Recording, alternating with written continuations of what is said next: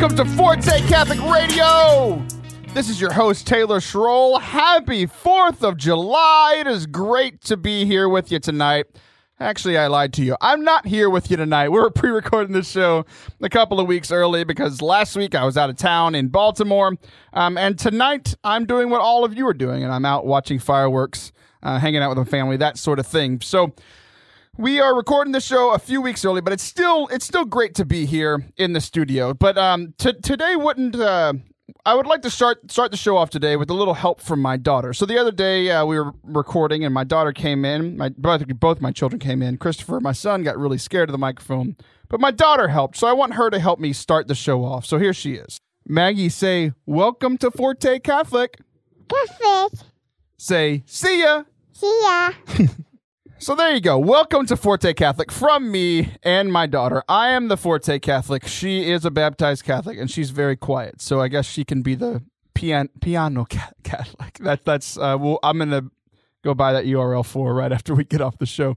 And I have 2 weeks to do it because none of you will hear this until then. So it is 4th of July. So what better topic to talk about than freedom? We talk about freedom today. First, I want to thank those who have fought very hard to keep our freedom. For those who have served in the military, those currently serving in the military, for all those who keep the peace here at home. I want to say a big thank you to you. I know there's a couple former military people who listen to the show, so specifically, thank you, especially my cousin. You know who you are, for all the sacrifice that you made for our freedom that we enjoy here in America. And today we're going to be talking about the freedom that Christ has won us and the freedom that he wants us to live in. So it's one of these things that I love talking about. It's actually one of the more requested topics whenever I go speak somewhere. So it's one of the biggest difficulties that I've seen in my ministry with Catholic people, but both in youth ministry and, folks a little more older than youth. We'll stick with that. But for the most part, we as Catholics understand sin. We know guilt. There's a joke about Catholic guilt where we walk around mopey and we feel like God won't forgive our sins. We need to fix it ourselves, and then we'll come back to church and all these sorts of things. We get sin. We know what it is. We know how it affects us.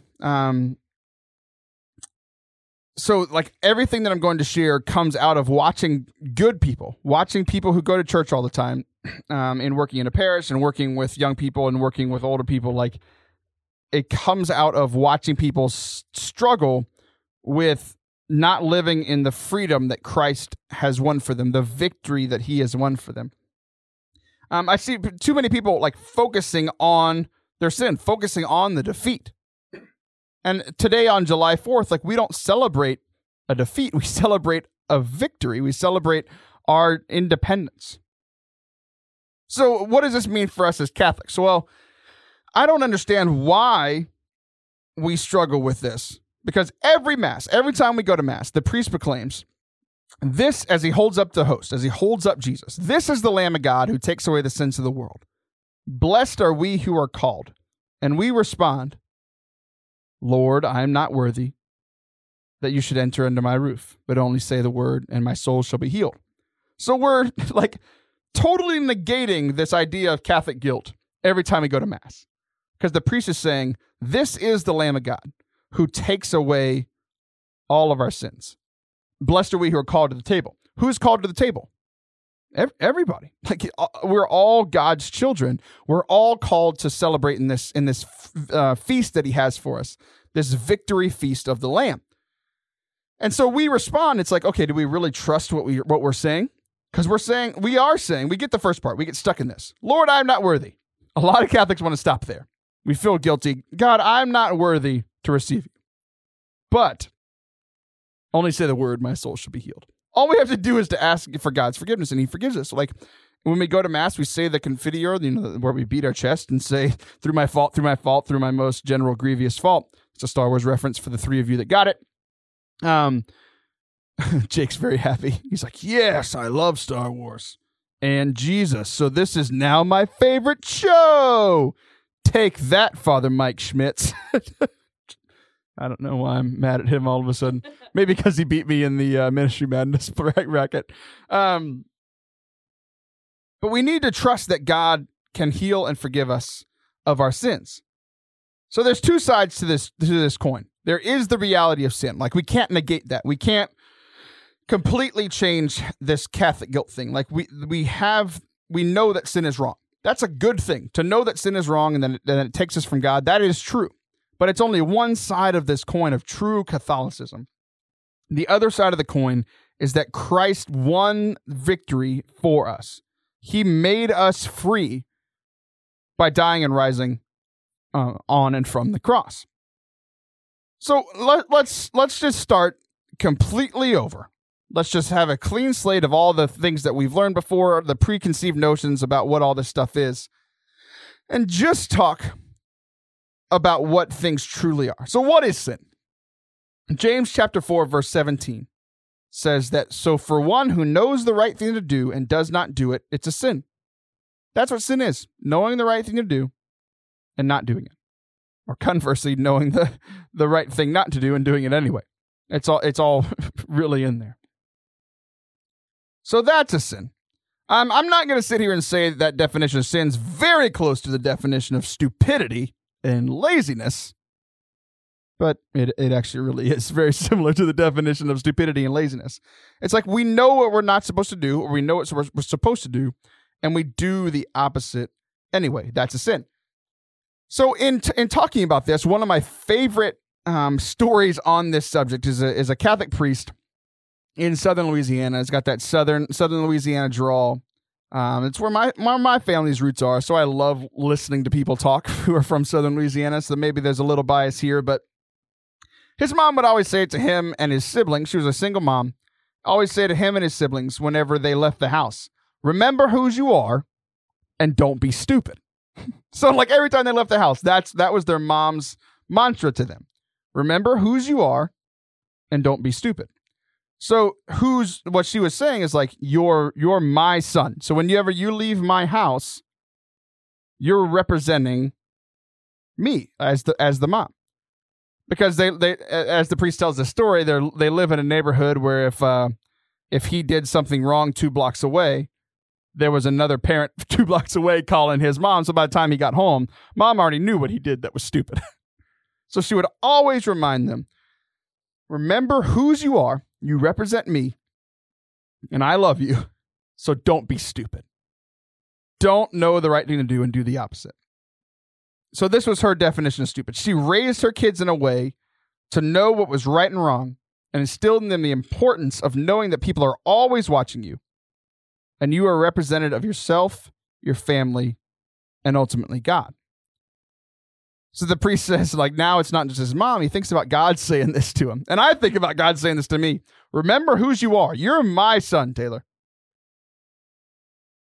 I am a son of God, and I can see him every time I'm going to do something stupid. And he says, remember whose you are.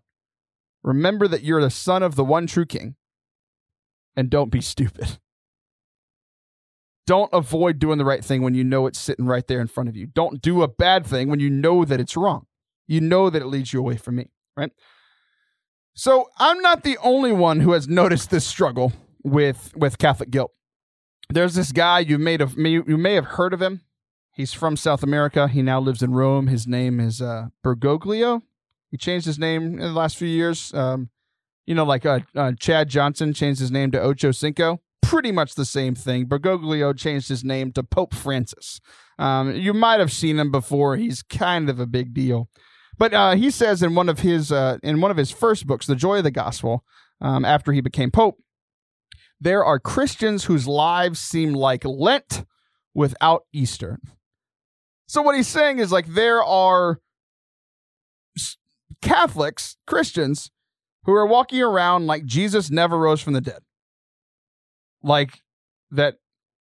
So what do we learn from Good Friday? We learn the punishment and the cost of our sins on Good Friday. But that's only one side of the coin.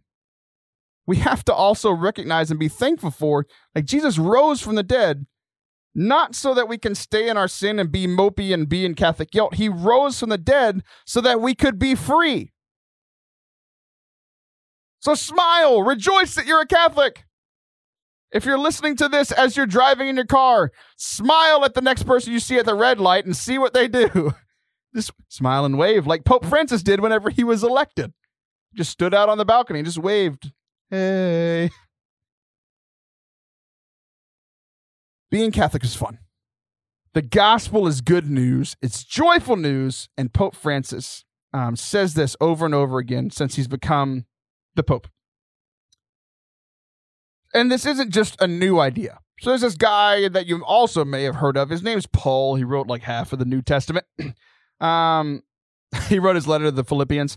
Every time I talk about the letter to Philippians, I have to tell the story about the lector at this ministry event that I was at. She got up to read during Mass, and she said, like completely with a straight face, didn't know she did anything wrong, a reading from a letter to the Filipinos. I'm just like, I haven't read that one.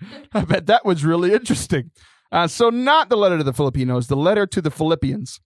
Philippians 4:4 says, rejoice in the Lord always.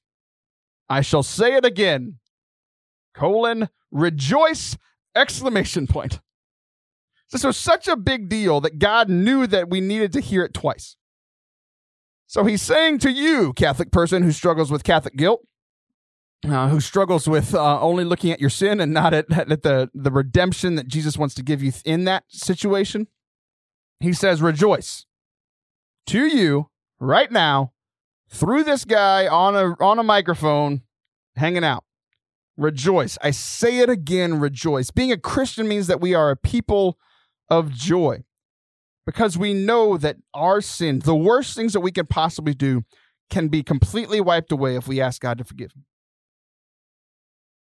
That's amazing, good, great news. So rejoice that God has saved you, that he won, that he spelled out hundreds and hundreds of promises to you in Scripture. So like the story didn't end at Easter. God knew that God wanted us to live in this freedom. He didn't want Easter to just be a one-time event. So he gave us things like the Eucharist. He gave us things like the Mass. He gave us the Scriptures so that he can continue to share his love for us each and every day. Rejoice that the God of the universe is waiting for you in a piece of bread at Mass every Sunday, daily Mass, adoration. He's waiting for you. There are some people in the church who have a hard time believing that God exists. But I think for the most part, people who are at least are listening to Catholic radio, listening to the show, I'd say most of you believe that God exists. So we would say, I believe in God, right? Well, the struggle I have seen is, do we believe him? We believe in him, like we believe that he exists, but do we believe him when he says these promises? When he says on the cross, it is finished. When he says that and he says to the apostles that whoever sins you loose are loose in heaven, whoever sins you bind are bind in heaven. Like when he sets up confession for us, and he tells us that our sins are wiped away when we confess our sins to a priest. Do we really believe that? Because I think so often God forgives us first. We can go to confession. God forgives us. He's probably already forgiven us before we even got there. We just need to go and actually ask, right? And then, like, maybe if I do something mean to Jake, then Jake will forgive me next. But then I still feel like a dope, like 10 years after I did something rude to Jake, right? We are often the last person to forgive ourselves. And when we're doing that, we're not believing that God is who he says he is. That whenever we go to confession, that those sins are actually gone. So God has so many promises for us. He is who he says he is. He's done what he set out to do, what he promised that he will do, and he will do what he said he will do for us in the future. So do we really believe him, or do we just warp it? Because like the evil one doesn't want us to live in the freedom and the victory that Christ won for us. Even though Satan lost on Easter, like he still wants us to live in just Good Friday. In like God dying in our life. So what we're going to do, we'll start it now, but like throughout in the third segment, we're going to continue walking through this idea of what are the promises that God has made for us. So the first one to really set us off is Romans chapter 8. If the spirit of the one who raised Jesus from the dead dwells in you, the one who raised Christ from the dead will give life to your mortal bodies also, through his spirit that dwells in you. For those who are led by the Spirit are children of God. For you did not receive a spirit of slavery to fall back into fear, but you received a spirit of adoption through which we cry, Abba, Father. So we did not receive this spirit of slavery to fall back into fear. Like, God won the war, but we're still fighting some of these battles against sin, against the evil one. We don't need to fall back into slavery, because like whenever we sin, we're making ourselves a slave to sin. You know, you think about this a lot of times with addiction. Like, you make the first choice to try that alcohol, to try that drug. But after a while, that drug's making the choice for you because you're getting addicted to it. It's very similar with sin. We gossip one time. We look at pornography one time. Then it gets easier and easier to do that thing over and over and over again, to where all of a sudden it's an addiction and we can't do it on our own. But Jesus defeated that sin. We don't have to go back to the slavery, because we have received instead the spirit of adoption, to which we cry, Abba, Father. We can cry out to our daddy and be like, God, help me. Help me in this thing that I'm struggling with. Help me to know and believe that your promises are true, that when you say that I'm forgiven, I really am. Even if I sinned yesterday, I sinned today, I'm going to sin by the end of the show, I'm going to sin again tomorrow. Like, God still loves us and wants to bring us to him. So whenever we come back from the break, we're going to be talking to our good friend Marcus Guevara from Thirsting for Truth. He's going to talk to us a little bit about how God has worked in his life. And then in the third segment, we'll continue on this idea of freedom in Christ. We'll be right back.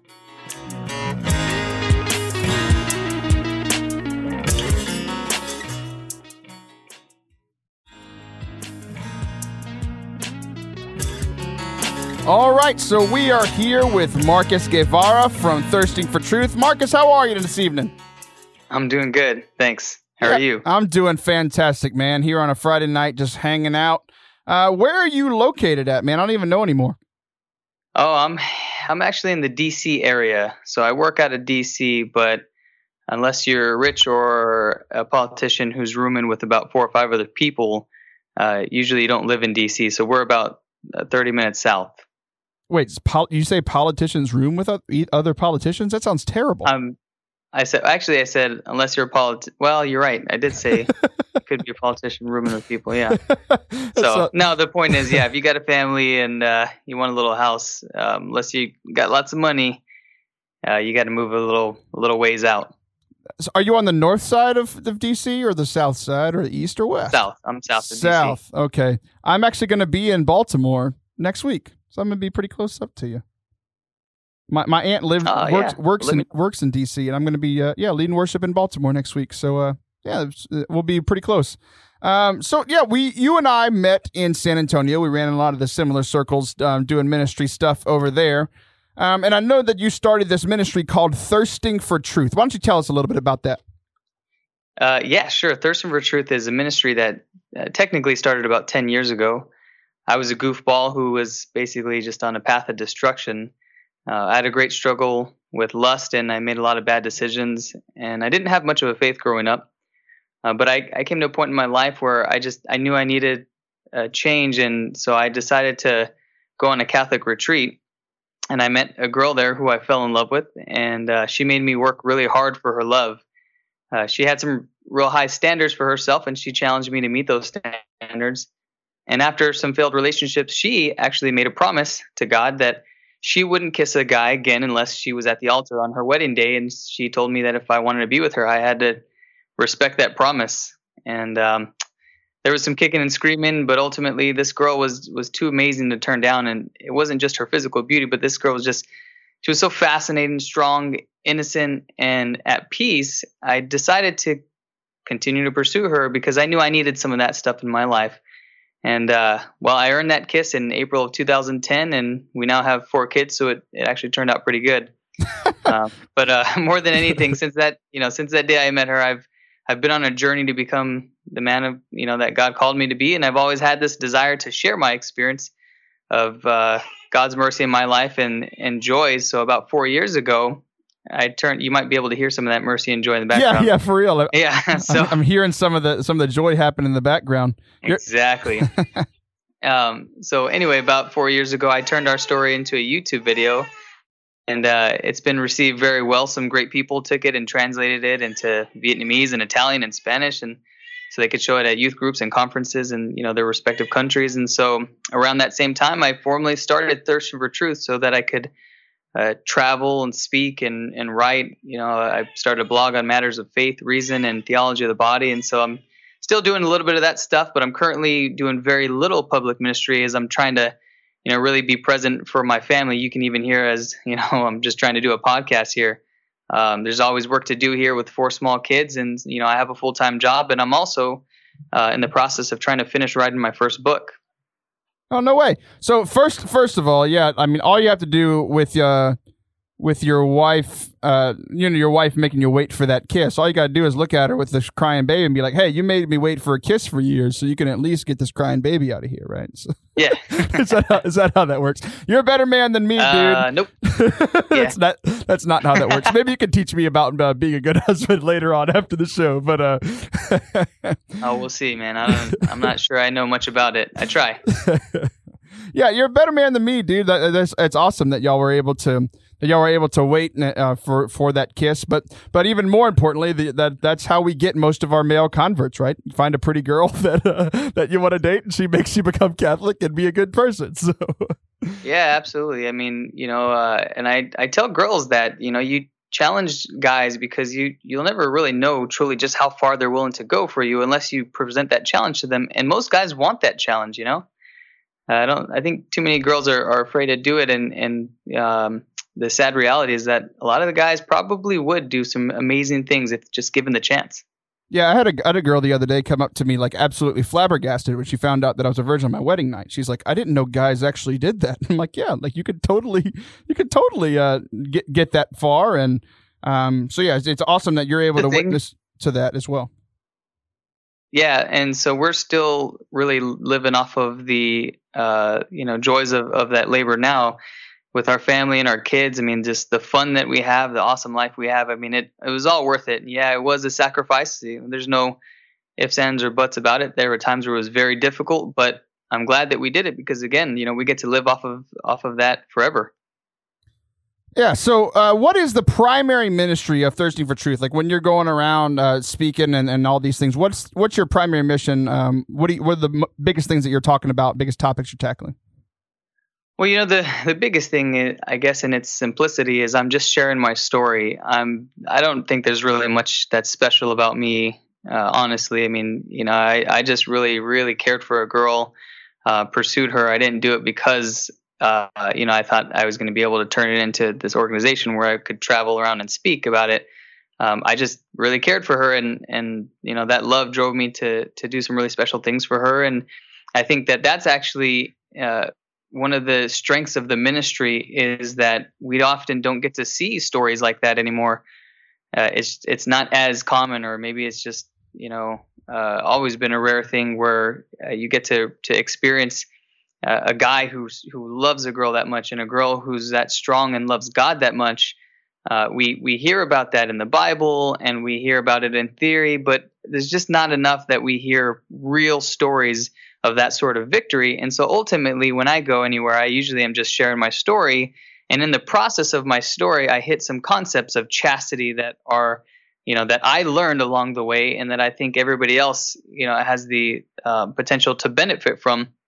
And, just like, for example, one of those ideas or concepts of chastity that I learned that I always was afraid of at the beginning when she told me that she was going to save her kiss for marriage my fear was, well, how do we show affection for each other? Like how could we possibly last for years like that?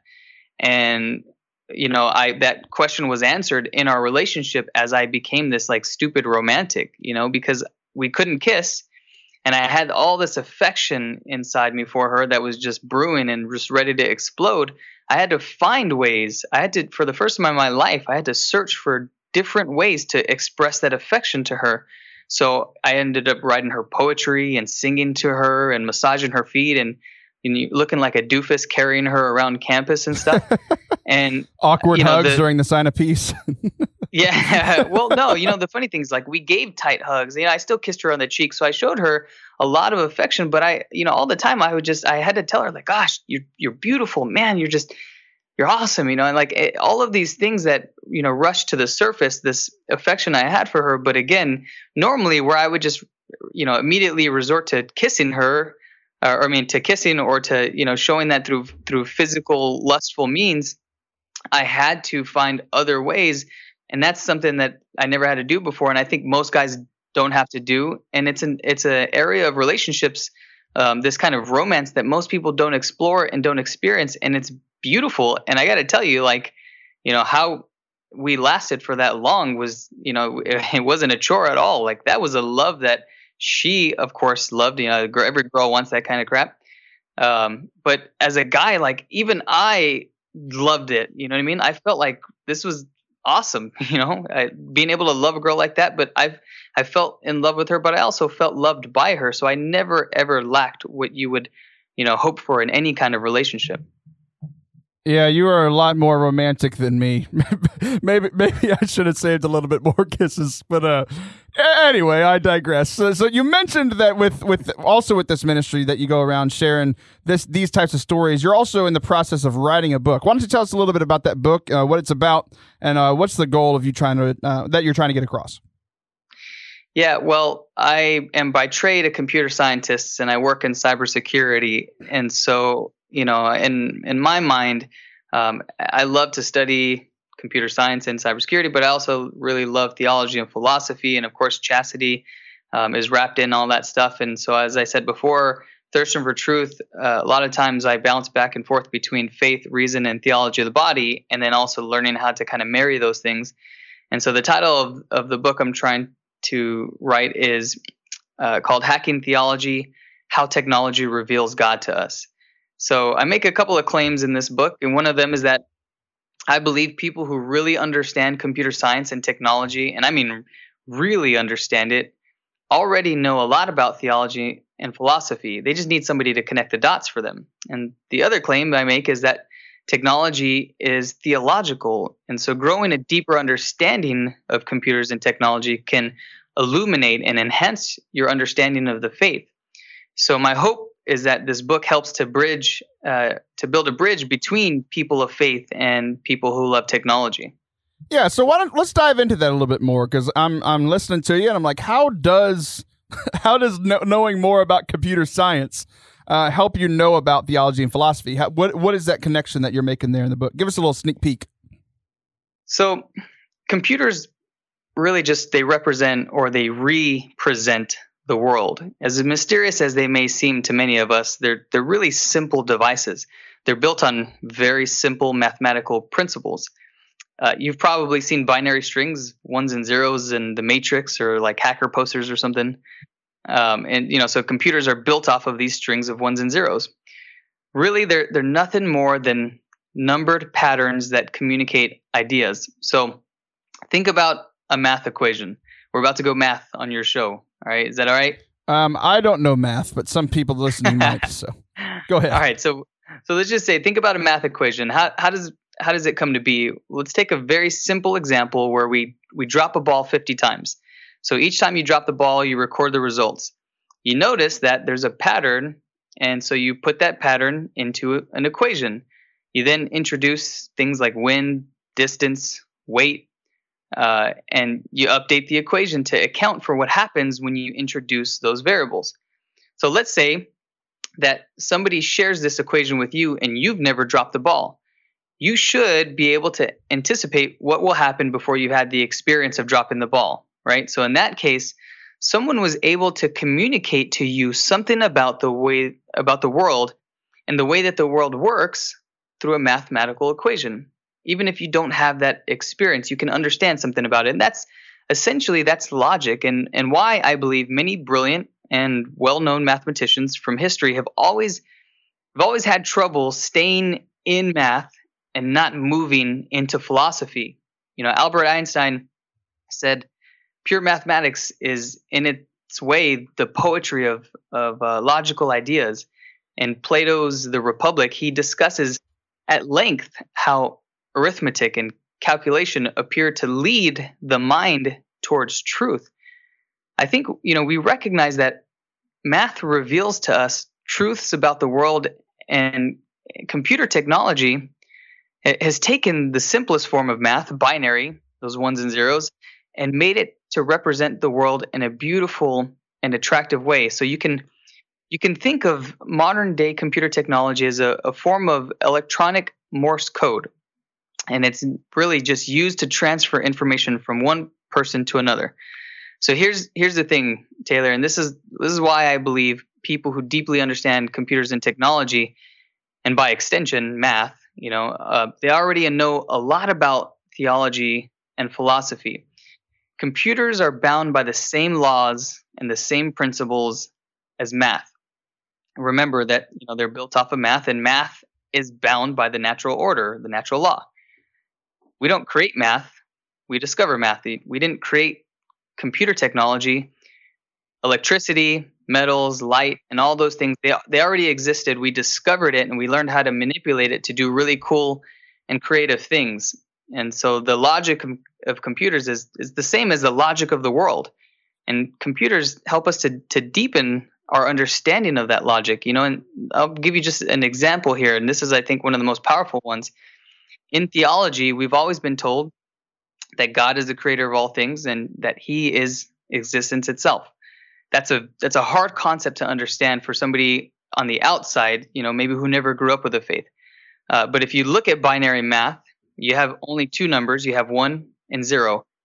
And the relationship of these two numbers is actually very theological. They represent existence and non-existence. There's technically no such thing as the number 0. It's not really a number. It's a placeholder that represents, any guess? Nothing.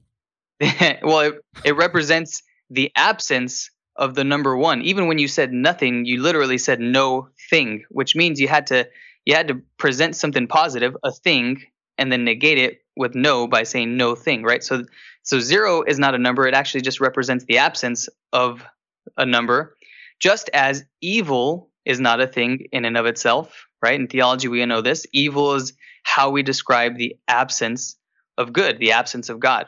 So as in computers, binary is the basis, the entire makeup of this digital world. So in theology, good and evil, or God, and the absence of God is the basis and the entire makeup of the theological world. And so there's many parallels like this, where again, like if you understood the mathematical or the computer science principles, I feel that I could show you that how the theological principles they map parallel right to those ideas.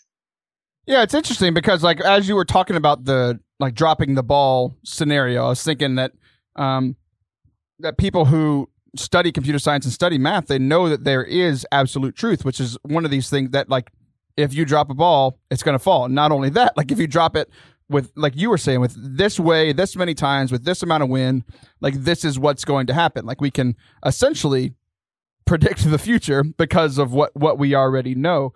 And it's interesting how that ties into theology. There is truly absolute truth. And we know things because of what's already happened. We've seen how God has worked. So we can know typically how he's going to work. He can still surprise us, but just surprising coming on the show today, I was just man, it was surprising for me to learn something from Plato, because last time I read The Republic, I fell asleep. So I'm glad you were able to come on today and really illuminate on us on that. So what's the name of the book again? Hacking Theology: How technology reveals God to us. Cool. So yeah, guys, go check that out whenever it releases. I'll be sure to share it with you. Marcus, how can we get in touch with you? How can we get in touch with Thirsting in Truth? Website, social media, all that kind of stuff. You can either go to thirstingfortruth.com. You can search Thirsting for Truth on Facebook. And really, right now, that's the only two footprints I have. Like I said, as I'm kind of just trying to develop some stuff, and so I'm guessing the next 6 months to a year, I'll start to kind of really come out with some products and be moving and shaking again. Well, that's awesome. Marcus, thank you for coming on. I really appreciate you sharing your time with us, and best of luck to you on finishing up the book, and give your wife a kiss for us, because you can do that now. I will. Thanks, Taylor. All right, God bless.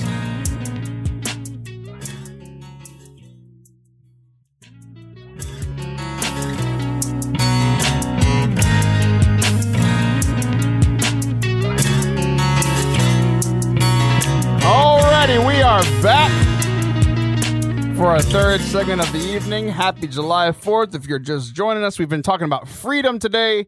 We were just joined by Marcus Guevara from Thirsting for Truth. If you missed it, you can always find every minute of the show on the podcast on ForteCatholic.com, iTunes, SoundCloud, Google Play, Stitcher, literally anywhere you can find a podcast, you can find my beautiful voice.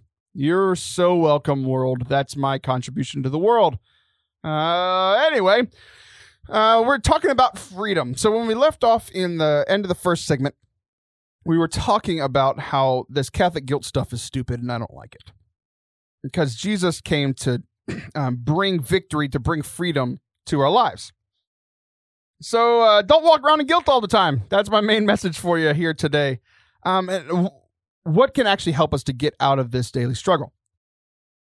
I think that one of the big things for me is knowing that God knew every sin you were ever going to commit. He's a smart guy. He's a smart guy. Smart guy, smart guy. It's like a 90s Disney reference, so like 3 people probably got it. Jake didn't. He's too young. So God knew that you were going to mess up. He knew you were going to sin. That's why he sent his son Jesus. The whole point of him sending his son was to reconcile us to him, was to forgive our sins, was to suffer for our sins and die for them and rise again to show that we don't have to stay in our sin anymore, that we can truly live in freedom. So there's a story that I want to start this segment off with today. It's about a sheep and a shepherd. I might have told this story on the air before, but I'm going to tell it again because it fits. So the sheep knows that that the sheep are going to wander around and not focus at times, and sometimes they're going to slip, they're going to get stuck in a rock. But that's the only reason the shepherd is there, to guide them by his voice, to protect them. So if the sheep never wandered, there would be no need for a shepherd.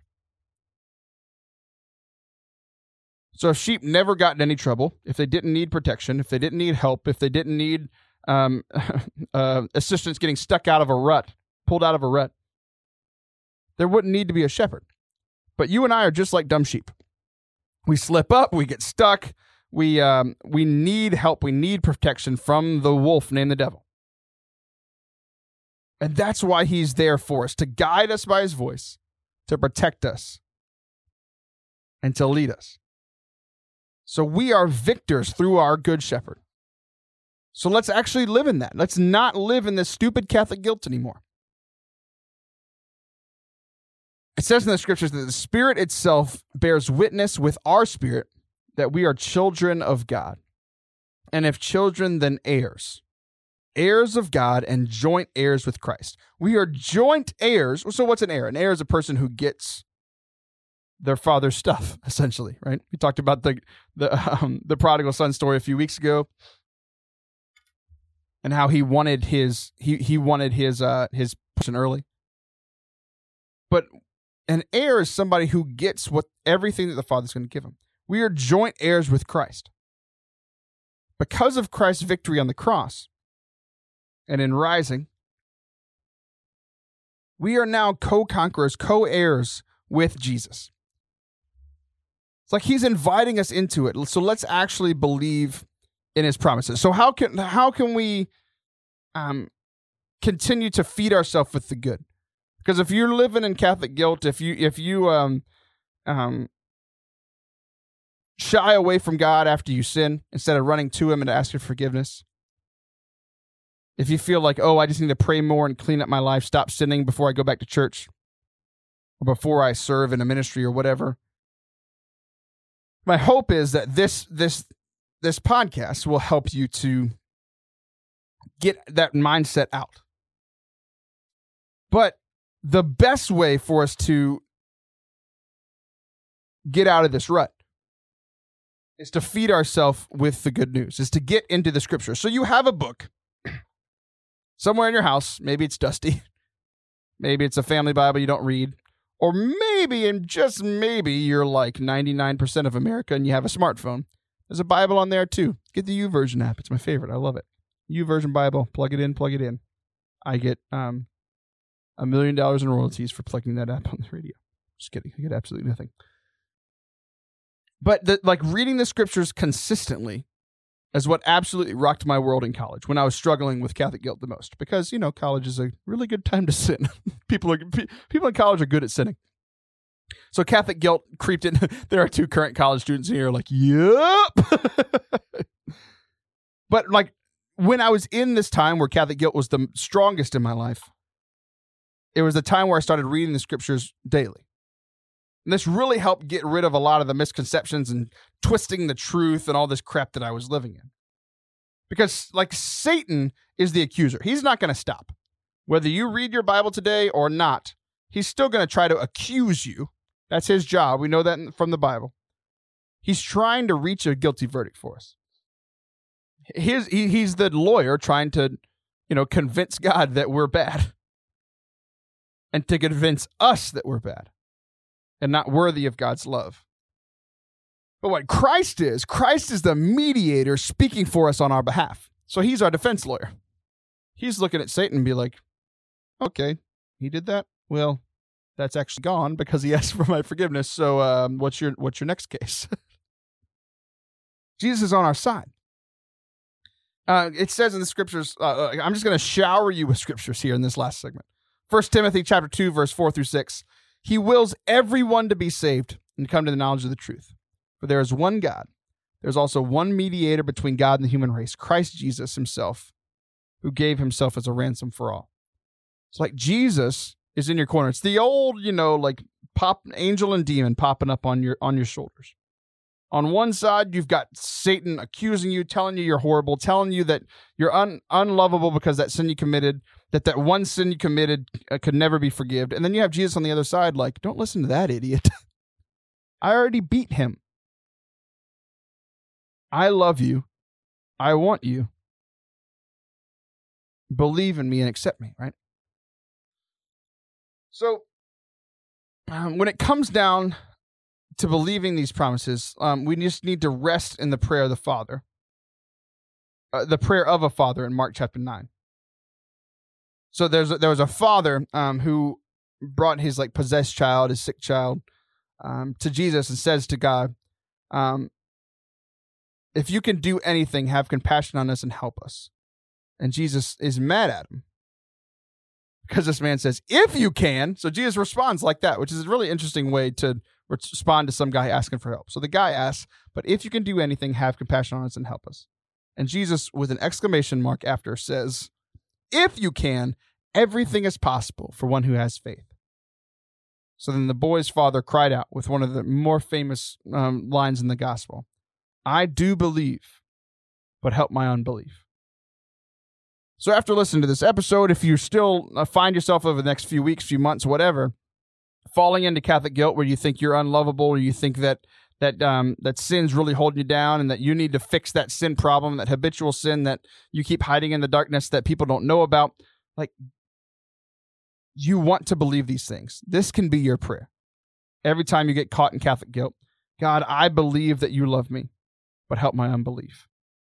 God, I believe that you saved me, but help my unbelief. God, I believe that you love me despite my baggage. Help my unbelief. So when it all comes down to it, continue to grow in your knowledge and love of Christ, especially through the scriptures and in partaking of the sacraments. So the best place to go after you sin is to go to a confessional. To have God, through the priest, forgive you of your sins. To receive that healing. And also, like, by going to Mass, being poured into and literally eating and having Jesus become a physical part of you. Because, like, there's the old Zig Ziglar saying of, like, oh, every morning I read the paper in the Bible so I know what both sides are up to. What God and the evil one are up to. So if the evil ones can continue to accuse you, if people are going to tell you you're unlovable, like, you need to be feeding yourself on the good side, surrounding yourself with good people, and most importantly, surrounding yourself with the Word of God. Because he reminds us thousands and thousands of times how much he loves us. He makes amazing promises to us. And if we're not reading them, we often forget them. So the worst sinner and the one who sins once are both require a Savior. So sometimes people are like, oh, like, that guy can be forgiven, but I can't. We need to be grateful of the forgiveness that God has given us, the freedom that he has completely given us. And it's so interesting because, like, when we approach Mass, with celebration of the Eucharist, the word Eucharist actually means thanksgiving. So our worship should be full of gratitude. When we come to Mass, how often do we go to Mass and we're full of gratitude? So often we get bored because everybody else around us is bored. We're thinking about what we're going to eat for lunch. We're thinking about if the Texans are going to win their NFL game. We're thinking about what we're going to do later in that day. We're thinking about how we can do or not do our Sabbath well, which is what we talked about last week. If we came to worship, if we came to Mass with thanksgiving for all the freedom that God has won for us, I bet it would transform how we celebrate the Mass. I really, truly believe that it would. Pope Benedict XVI had something to say on this as well, so it wasn't just Pope Francis talking about this. There's another guy who got his name changed and became Pope. Being a Christian is not the result of an ethical choice or a lofty idea, but it's an encounter with an event, a person, which gives new life and a new horizon and decisive direction. So whenever we're feeling this Catholic guilt, it's like, no, like, we're not, being Christian isn't just like, oh, we're making this choice or it's something that we can't attain. But it's truly encountering Jesus, a person, encountering him even in the depths of our sin. And that gives us a new horizon, new hope, and a decisive direction. Like, I'm going forward with Jesus.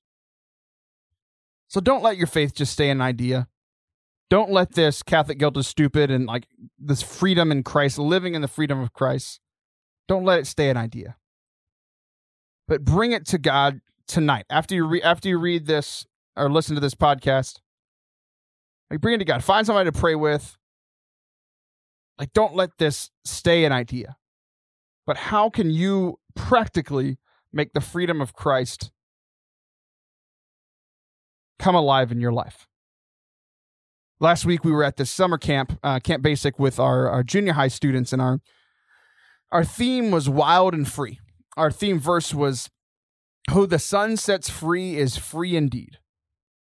Again, with this kind of repetition, because God knows that we need to hear things over and over again when we don't get them. So we talked all week about what does being wild and free actually truly mean. And we talked about, okay, what is we had this whole week of being at camp, of playing, of hanging out. It's like being free. JP2 said, true freedom is not the freedom to do whatever we want, but to do as we ought. And I love going on summer camps or mission trips, because it's like, this is what life should look like.